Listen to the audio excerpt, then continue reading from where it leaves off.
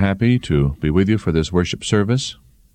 And as my Father speaks today on the kingdom of grace and glory, our prayer is that the Holy Spirit will reach each heart.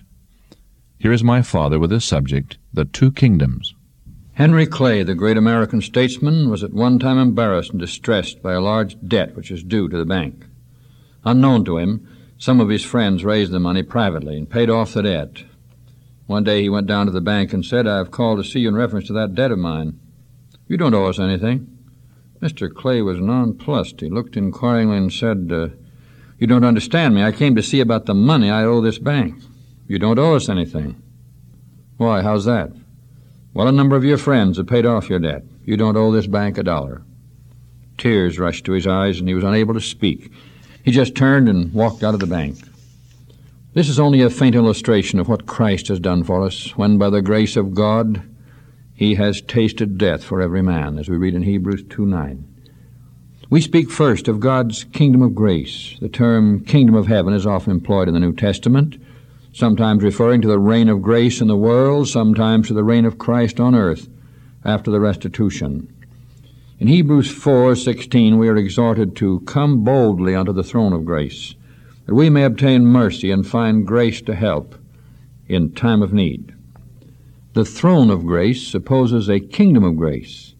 A kingdom has a king, subjects, territory, and law.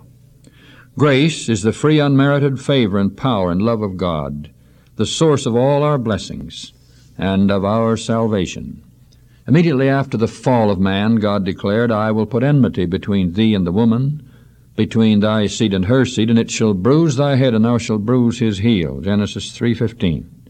Here was promised the whole plan of salvation, and from that very moment Christ was offered to be the Savior of men. These glorious truths were revealed to Cain and Abel, for we are told in Hebrews 11:4, "By faith," that is, in Christ, "Abel offered unto God a more excellent sacrifice than Cain, by which he obtained witness that he was righteous." Abel built an altar, offered the unresisting lamb. When he placed his hands upon its head, confessed his sins thereon, he saw by faith the coming of an innocent Savior who would bear his sins and die for him. As he confessed his sins, they were in type transferred to the Lamb, which became the sin-bearer and was slain, for the wages of sin is death. Since the life is in the blood, the Lamb's blood had to flow. So it was with the world's Redeemer. Christ, therefore, is the King of the kingdom of grace, and all of the sinful people of this world are its subjects. The world is its territory, and the throne of God is the throne on which Christ is seated. There our Savior is the mediator on the throne of grace, and that law, the transgression of which is sin, and has made the unmerited love of God and grace necessary, is the law of the kingdom. So we see that the kingdom of God's grace stands complete today. God's complete plan of salvation, and the man of salvation is Jesus. The kingdom of grace prepares sinful men to have a place in God's kingdom of glory yet to come. We read Matthew 13:47, "Again the kingdom of heaven is like unto a net that was cast into the sea, gathered of every kind, which when it was full, they drew to shore and sat down and gathered the good into vessels, but cast the bad away. So shall it be at the end of the world. The angels shall come forth and sever the wicked from among the just." The net here, of course, represents the preaching of the gospel of the kingdom. The Holy Spirit impresses the hearts of men to respond to this preaching. They are led to accept the free offer of salvation, that they may inherit the kingdom of glory. Jesus taught his disciples to pray, "Thy kingdom come." The kingdom spoken of here, when fully established, will cover the earth. Then the will of God will be done on earth as it is in heaven. Our final inheritance of glory is not given to us here and now. We are like children not yet placed in control of our inheritance. If we were, Satan might entrap us in sin as he did our first parents. Christ is holding our inheritance for us out of reach of Satan. As believers, we are now the children of God, and as to serve God not in fear but as his sons. We read in Matthew 13:44, "Again the kingdom of heaven is like unto treasure hid in a field, the which when a man hath found, he hideth, and for joy thereof goeth and selleth all that he hath, and buyeth that field." This shows the value of salvation. Salvation is a treasure of infinite worth, and we must work the field in order to find it. There's a precious mine of truth in the Holy Scriptures, and we must dig deep to find the treasure. Jesus said, "Search the Scriptures, for in them you think ye have eternal life, and they are they which testify of me." Christ is the King of grace, and he will reign in the once sinful heart. So we see that the object of the kingdom of grace today is to prepare its subjects for the kingdom of glory. Through this kingdom of grace, God reveals his love, justice, and mercy toward a race of rebels. Now we consider briefly the kingdom of glory. Just before the birth of our Lord Jesus Christ, the angel Gabriel announced to the Virgin Mary that her son, Jesus, should reign over the house of Jacob forever, and of his kingdom there shall be no end. Luke 1:31 and onward. This kingdom is eternal in its nature. Christ is the ruler. He is to rule over Israel saved. Because this reign is eternal, it cannot refer to the kingdom of grace. At present, Jesus sits on his Father's throne, as we read in Hebrews 8:1 and 2. He is a priest after the order of Melchizedek. And Melchizedek was a priest-king holding two offices, Hebrews the 7th chapter. So Jesus holds a double office. He is now King of grace, but he is also the high priest and mediator between God and man. That he is a priest-king is clearly stated in Zechariah 6:13. He intercedes for us before the throne of God in heaven. He is spiritual King of righteousness and King of grace. He himself declares, "And I, if I be lifted up from the earth, will draw all unto me." John 12:32. This drawing power he exercises through the Holy Spirit. It is still in the world and is experienced by both saint and sinner. If you feel this drawing power, my friend, do not resist it. It is God's voice speaking to your heart. There are those who trust in their own righteousness and thus make one of the biggest mistakes possible for a person to make.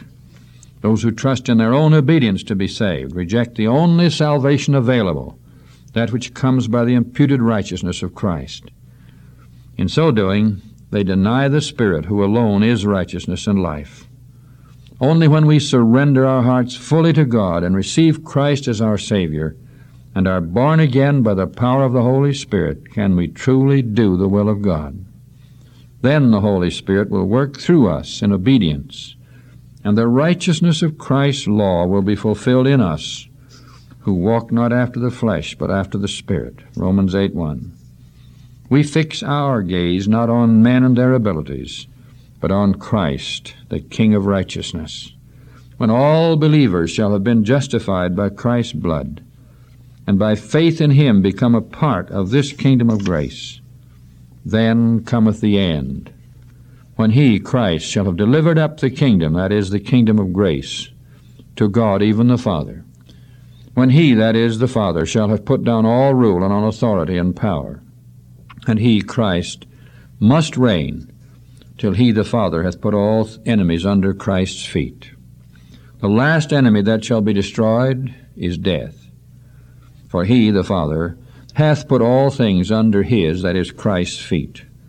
But when he, the Father, saith all things are put under him, that is, Christ, it is manifest that he, the Father, is accepted, which did put all things under him. And when all things shall be subdued unto him, that is, unto Christ, then shall the Son also himself be subject unto him, the Heavenly Father, that put all things under him, that God may be all in all. These wonderful words are in 1 Corinthians 15:24. This will take place when the end comes. Human probation is closed. Christ's work as our holy mediator in heaven has terminated. When the fate of all men has been forever fixed, then he that is unjust shall be unjust still. He that is filthy, be filthy still. He that is righteous, righteous still. He that is holy, holy still, as we read in Revelation 22:11. Then the very next scene in the wonderful drama of time takes place. We quote the very words of Christ in Revelation 22:12. Behold, I come quickly, and my reward is with me to give every man according as his work shall be. Here, beyond the judgment, the prophet John foresees the time when the transition takes place and the world passes from the kingdom of grace to the kingdom of glory. He speaks of it in these words, "And the seventh angel sounded, and there were great voices in heaven saying, The kingdoms of this world are become the kingdoms of our Lord and of his Christ, and he shall reign forever and ever. Revelation 11:15. So the kingdom of glory is finally established, the kingdom which has no end and no frontiers, which is worldwide and for all eternity. Christ will be its king. The redeemed of all ages will be its subjects. The purchased possession will be its territory. Its God will be all in all. His law will be its law. The New Jerusalem will be its capital city. At any cost, we must all be there. We must not miss it. Today, the King of grace is saying to you and to me, "To him that overcometh will I grant to sit with me in my throne, even as I also overcame and am set down with my Father in his throne." Those words of Revelation 3:21. Are we overcomers? We may be, for it is written in Revelation 12:11, "They overcame him by the blood of the Lamb and by the word of their testimony." Christ has done his part. Are we doing ours? Are we witnesses for him? In the western part of the United States, a man was walking along a dark street one night and saw another man coming toward him with a lantern. As he came near, he noticed by the bright light that the man appeared to have no eyes. As he passed, he turned and said, "My friend, are you not blind?" "Yes," came the answer. "Then why do you carry a lantern if you're blind?" "So that people will not stumble over me, of course." What a lesson to all of us. Are others stumbling over us? Are we Christ's witnesses? Are we saved by grace? And are we looking for the glory that is to be revealed when the joy time comes, by and by? Onward, Christian soldiers, marching as to war, with the cross of Jesus going on before. Christ the royal Master leads against the foe, forward into battle, see his banners go. Onward, Christian soldiers, marching as to war, with the cross of Jesus going on before. Onward then, ye people, join our happy throng, blend with us your voices in the triumph song. Glory, praise, and honor unto Christ the King. This through countless ages, men and angels sing. Onward, Christian soldiers, marching as to war, with the cross of Jesus going on.